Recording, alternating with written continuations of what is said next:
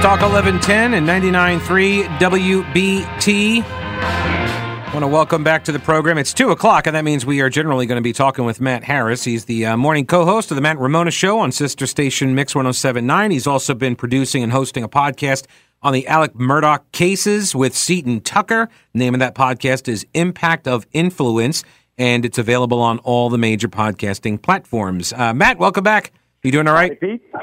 Are you, you are aware, I'm assuming, about what has occurred this morning, or I guess this afternoon, right down there with the bomb threat or bomb scare?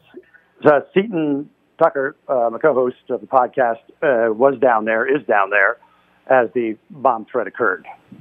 All right, so what kind of information did she get or relay to you, if any?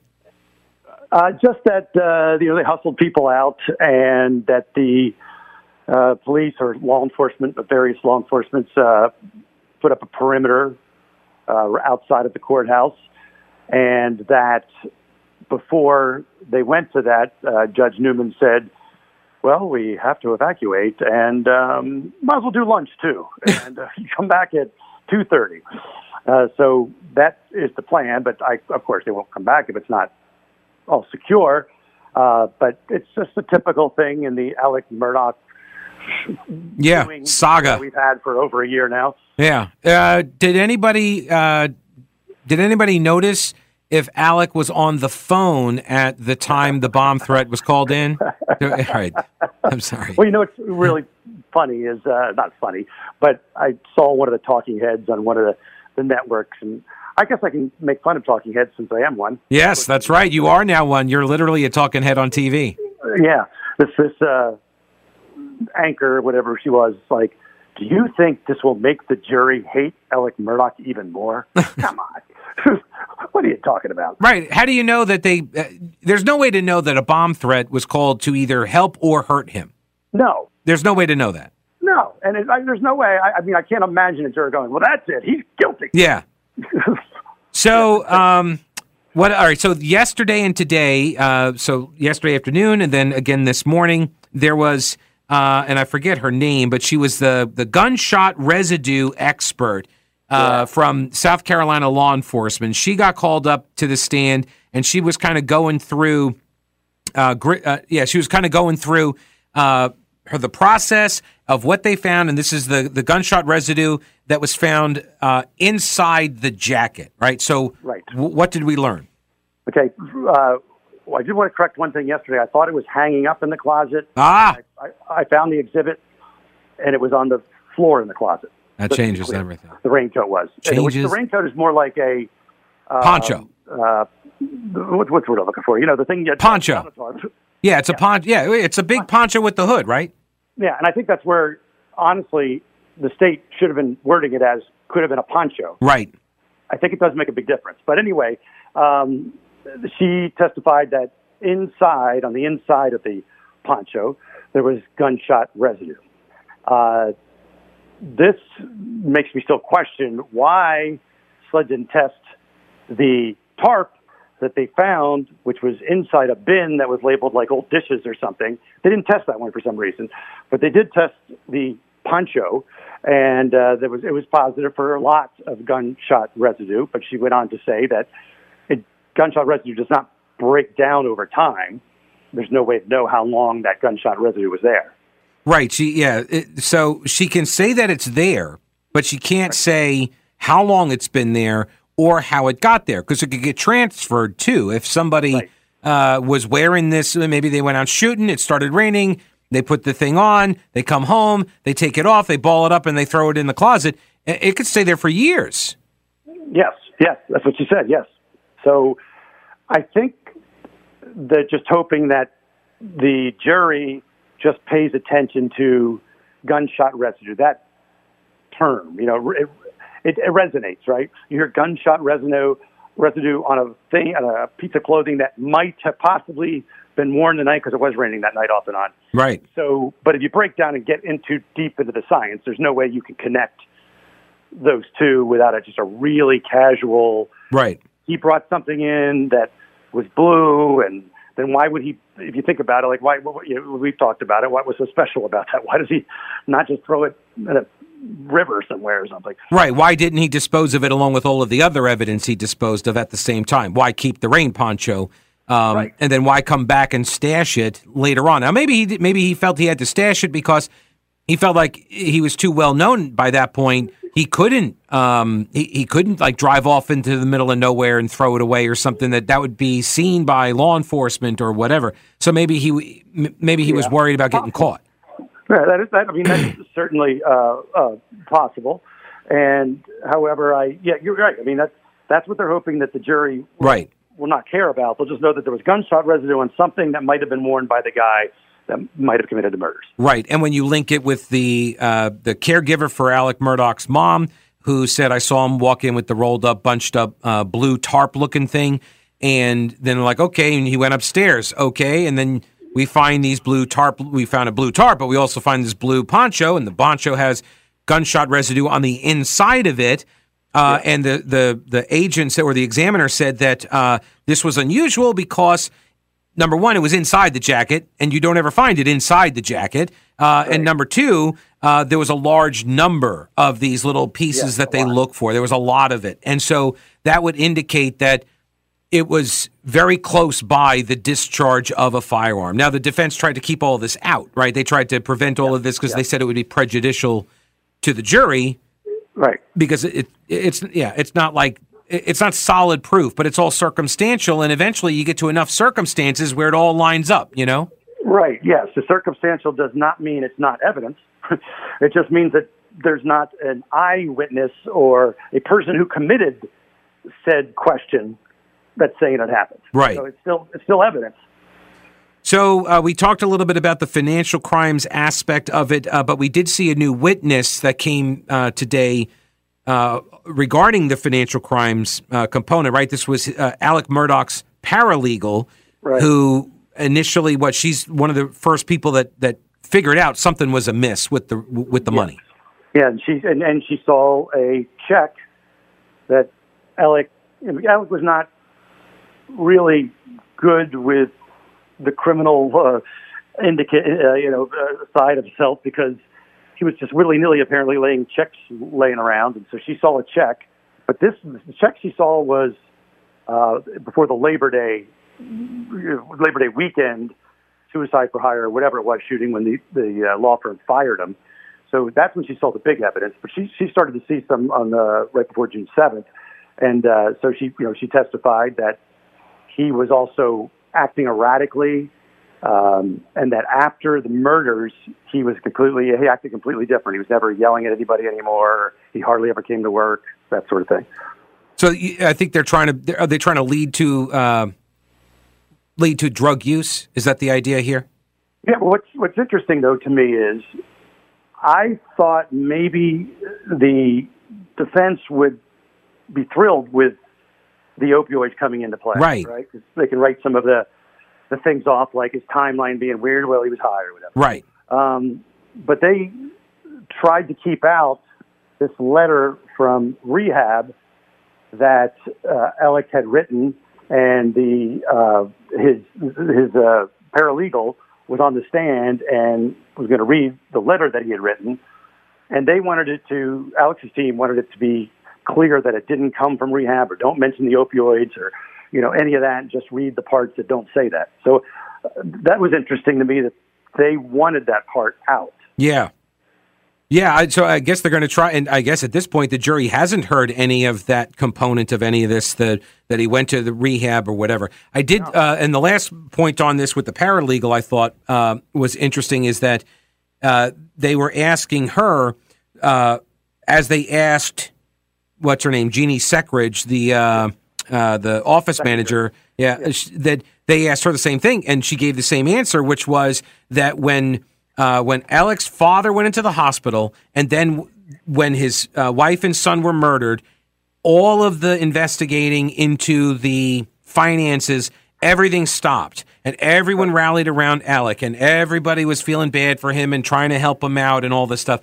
And so it seems like they are really leaning hard into this motive, being that he felt like he could keep the wolves at bay, right, by getting sympathy. And I it's such a foreign idea to me. So maybe I'm having a hard time understanding that.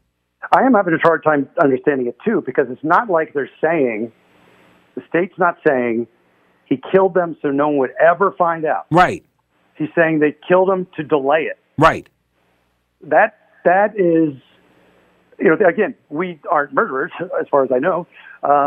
So we don't think that way, but you're going to delay people finding out, so you're going to shoot your son in the face. Right. I mean, come on, that's a leap for most sane people. Right, and so that's why, that's psychopathic thinking, and so I don't know if is that something that maybe that's going to come piggybacking in on the drug use. I don't know, but I know. Well, if Cousin Eddie shows up, Eddie Smith, who was part of the Labor Day mess that happened, Labor Day weekend mess, where Alec either paid for him or didn't pay for him to shoot him, and blah blah blah. If he comes in, will drugs come in again? Because Alec has been paying Eddie $1 million or $2 million over something like that over the last 5 years to allegedly run drugs for him. Right. All right. Matt Harris, I appreciate the time, sir. Also, just for the record, not a murderer. I am not a murderer, neither. And neither is Matt, apparently. But we'll chat again tomorrow, sir. Thank you. Okay, man. All right, buddy. Appreciate it. That's Matt Harris, co-host of the Matt and Ramona Show on Mix 107.9 in the mornings. Also, he does the podcast Impact of Influence about all of the Murdaugh. This is what I started listening to, his podcast, when he first started doing it. Because, it's been a fascinating case. So I've been listening to the podcast. You should as well. It's on all the major podcasting platforms. And he and his co-host, Seton Tucker, they're going to be actually filling in. That'll be tomorrow night and then Friday night, 7 till 8 p.m. right here on WBT.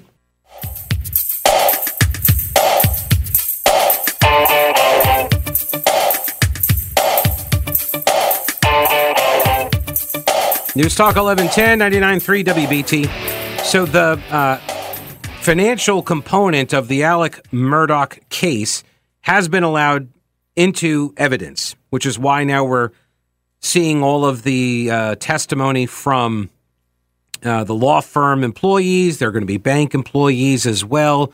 I believe they had the guy, Richard Gunn. I know, now you've got, for real, Richard Gunn is the guy who runs Forge Consultancy. So you got a guy named Murdaugh who committed forgery and accused of doing the murder with a gun. Like, this really, it's like cartoonish. It is. It's all the names. Anyway, so this consultancy firm, basically, it does it structured annuities. So when a client gets a massive payout from suing a product or a service or something for some injury, right? They run the money through these structured structures, I guess, structured settlement. They run them through this consultancy, Forge Consultancy. It's a legitimate company. And what they do is they basically create annuities for you so you get paid out over the course of years and years and years so the money never runs out. That's the idea. You can live off of this money forever. So it's a large chunk of money, right? They put it into this vehicle, kicks off money forever. And like a lottery, right? Where you could take the annuity or you could take the lump sum payment, right? Okay. So what Alec is accused of doing is creating two different bank accounts, one at Palmetto State Bank and one at Bank of America, and he called them, he put them under his name, but he called them DBA, doing business as Forge, not Forge Consultancy, but Forge. And so he would get checks and he would route them through to his personal accounts. And so that's what they're presenting evidence about on the one front. Now, the other front here is that because of, quote, the boat case, which Alec immediately referenced when he called the police, when the cops showed up, when every time he was talking about the murders of his wife and son, he kept referencing the boat case. And look, a lot of people in the area blamed Paul for the death of Mallory Beach in the boat case. It was a crash. Paul was drunk driving, allegedly, ran the thing into a bridge, and she was killed. And they found her body downriver like 8 days later or something. The Beach family went and hired a lawyer named, Tinsley. And they put him on the stand outside the presence of the jury the other day. And he then makes this argument that because they were suing Alec, for negligent parenting. They were suing Alec personally, civilly. They wanted to know how much money he had because he and his lawyers and his folks were saying, why are you going after Alec? He's broke. And what Tinsley said is, I know that's not true. I know he's not true. That's not true. I know he's not broke. You asked for financial information for Parker's. It's a convenience store. Because it related to punitive damages, correct? It was different than the motion that related to Alec. Because the law is how much money you have is a factor for punitive damages, correct? Well, you're making statements of law. I'm telling you what was happening, and what was happening is that Alec's lawyers knew what the evidence was. They knew what the amendment was going to be and the allegations, and he knew ultimately he was going to be back in front of Judge Hall making some ridiculous argument that appears you're suggesting now. All right, so hostile witness, to say the least, right? This guy's a lawyer. And the defense attorney is asking him these questions. And this lawyer, this Tinsley guy, was going after Alec, who's now represented by Jim Griffin and Dick Harpootlian. And so what Tinsley is lining up here is the timeline to say, we were going to court 3 days after Maggie and Paul were murdered. We're going to court to get his financials, which means what? That Monday, Alec was putting together the papers. He was supposed to be gathering the financials to give them to his lawyer, Danny Ferguson, or Henderson rather, to give them to his lawyer so his lawyer could argue in court that Alec was broke. That was the idea here. But what happens when Danny Henderson sees the financials? He's going to realize that Alec had been stealing from their firm because Danny Henderson was his partner. Danny Henderson was a partner at the law firm. And again, the issue is not that complicated. It's, does he have the ability to pay? Is he broke such that these people should accept this pitiful offer if he could cobble it together? But, sir, that's not what you get on a motion to compel, is it? Right? You just said ability to pay so your client can make a decision on whether to accept a settlement offer, but that is not what the motion to compel is about, is it? It's about evidence for trial. That's the legal standard, is it not? No, the motion to compel was about putting pressure on Alec. I didn't really give 2 cents about whether or not he ultimately had money, because I knew he had money. I didn't need those things. The fact that he didn't want me to have them is the reason that I'm pushing it. So, I just didn't know why he didn't want me to have them at the time. I do now. So the motion to compel was to put pressure on Alex. It wasn't about an expectation the judge was actually going to give you this stuff on June 10th? If you're a good plaintiff's lawyer, everything you do in a case is to put pressure on the other side. But the expectation of the outcome of a hearing on June 10th was not that you're going to get to launch a full-scale forensic audit because you had a conversation with someone whose lawyer said, oh, he's broke, and you didn't believe it. Not at that stage of the litigation, sir, is it? That's not what's going to happen, is it? I don't think you need a full-scale forensic audit for something a 5-year-old could see. So, no. So, no. Yeah, the defense attorney, I apologize, that was not Jim Griffin. It was somebody else. I don't know his name, but he did not do a good job. They were arguing about motion to compel and all this, and you hear Tinsley say it. This is just about pressuring Alec to settle. I don't care to see the financials. Doesn't matter. I know he has the money. It doesn't matter to me if he's got $100 million or $200 million, whatever. I know he's got a lot of money, and I know what number we're looking to get. And if we got to compel him to produce it, so be it. But that wasn't even really the point.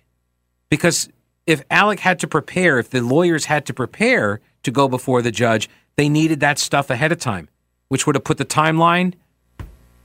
The hearing was the 10th, and the murders were the 7th, when he was gathering the financials. And meanwhile, the company was starting to figure out that he had been stealing from them.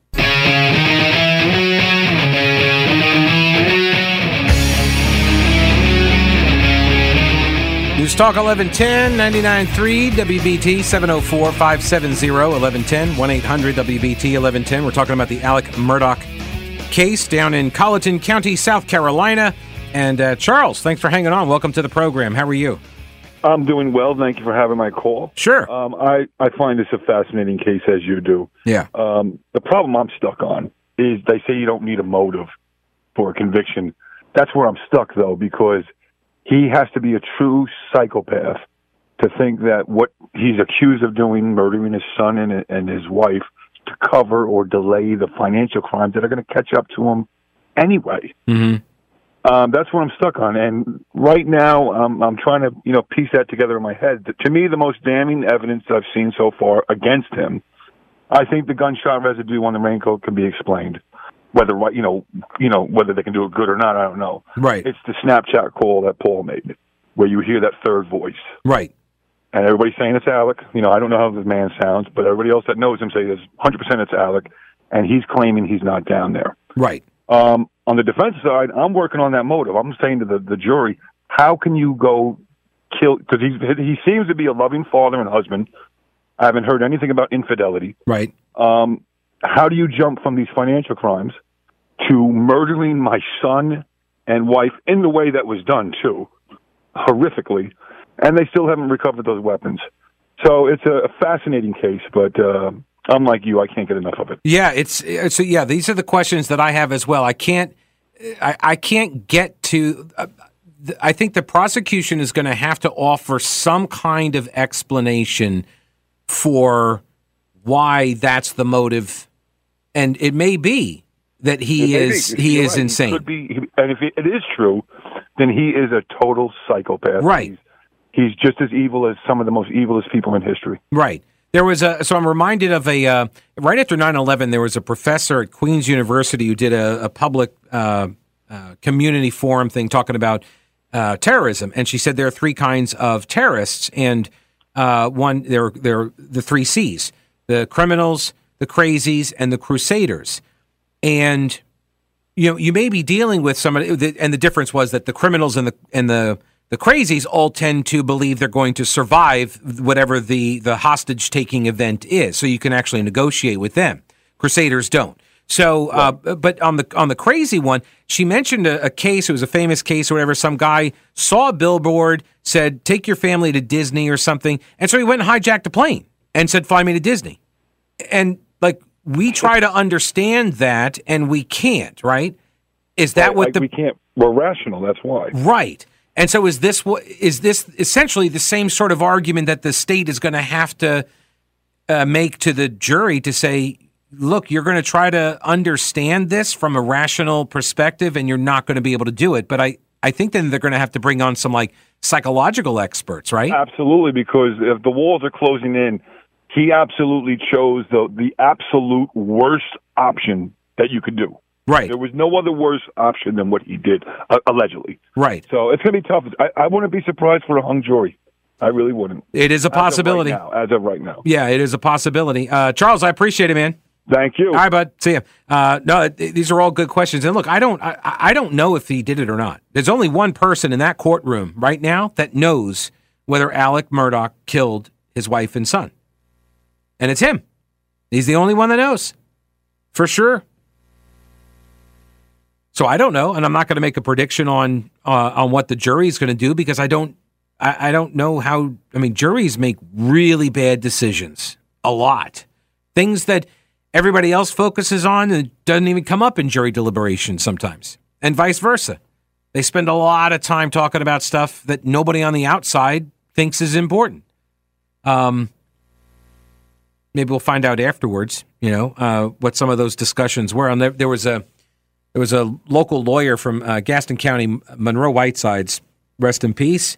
But I started working with Monroe years and years ago, covering one of the trials. I don't remember which one. It may have been the Ray Caruth trial. I don't remember. But I would ask him questions, and he would come on as our lawyer, and he would go over elements of the story. He represented the snitch in the sorry, I don't know if they like the word snitch per se. The informant, shall we say, in the Loomis Fargo heist. And at any rate, he told me a story one time after a particular jury trial, and somebody, I forget how, they were clearing out the papers, after the jury trial was over, and I don't remember if he had won or lost or whatever, but one of the jurors on one of the scraps of paper had drawn like a little hangman, when you play hangman, the little cartoon the game that you play, and somebody had drawn that. So you never know what people are saying and thinking when they're in there. All right, so there's a couple of other sound bites here. This is Tinsley, that same lawyer, the back and forth between this lawyer with the defense attorney. I just loved it. I just loved it because this lawyer on the stand, this personal injury lawyer, was having none of what this defense attorney was trying to shovel. Look, what it says is that once Mr. Tiller gets the information from Alec. Tiller is Alec's lawyer, who is a partner in the firm. Gives it to me. If necessary, if I deem it insufficient, then we'll have another hearing and we'll argue about it. So that's what I expect. It's a voluntary disclosure, and then if you deem that insufficient, we go have a motion to compel hearing? That's the way motions to compel go every single day. So if you deemed it insufficient, if the court actually had to issue an order on your motion, what you would have gotten you've gotten his, would the law firm books have been open to you? I don't know that I'm asking for the law firm books. I'm asking for Alec's. Right. Would you have gotten a financial statement? No. The court would have ordered every account detailed listed to you, all his personal accounts, just because you asked for it to inform a settlement decision? I was asking for the names of the institutions where he had accounts. I've told you that a couple right, times. to subpoena. Sure. But that's different. And that would have been resisted, and there would have been further litigation. This process would have taken some time, would it, if it was resisted, right? I'm not sure if what was resisted. All right, so what the defense attorney is trying to do right now is to raise this idea that the walls weren't closing in on Alec, that this wasn't just because the hearing was set for June 10th and the murders occurred 3 days prior, right as Alec was gathering up all the financial information and right as the lawyers were getting ready to go to this hearing. And that hearing was for a motion to compel, where the Tinsley is saying, I want the court to compel Alec to cooperate. Give me all of the records. And if the court had said, all right, yeah, hand them over, you'd have to have them. And so what the state is saying is like, this is the gathering storm, right? This is the problem. The wall's closing in, whatever analogy you want to use. This is why Alec was under all this pressure. And what the defense is trying to say is, no. This is just a motion to compel. There are a lot of other steps after this. Yeah, I don't have to worry about it. You're going to do this hearing, and even if you won the hearing, which I don't even know if you would have won the hearing, but I mean, then there was this longer process. So, because if they can shoot holes in this idea that Alec was feeling the pressure, the walls closing in on him during this 3 or 4 day period, right? If they can shoot enough holes in this theory, then the motive that he felt compelled to commit the heinous murders, the whole motive thing falls apart. And then you're just left with the question, well, why would you do this? And what evidence is there that you did it? And there isn't any physical proof, except for the video, as Charles mentioned, that video that puts him at the dog kennels, and yet he said repeatedly in all the interviews that he never was at the kennels. He always said that. That's a lie. And do you convict him based on that?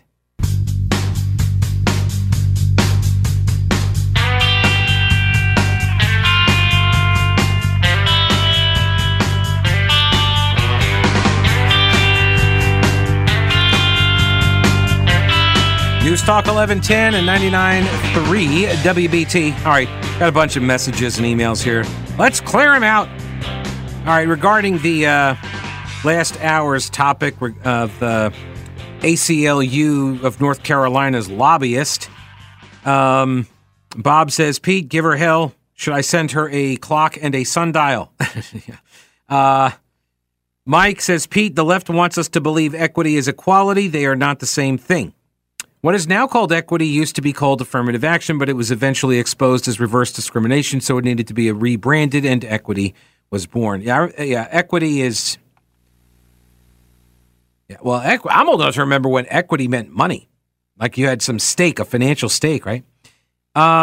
Joseph says, The commies at the ACLU are really scraping the bottom of the diversity barrel to make this low IQ, low impulse control, vulgar woman one of their lobbyists.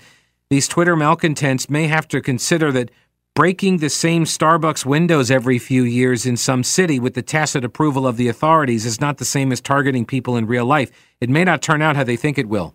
Wink. Wink. Yes. Well, I always want to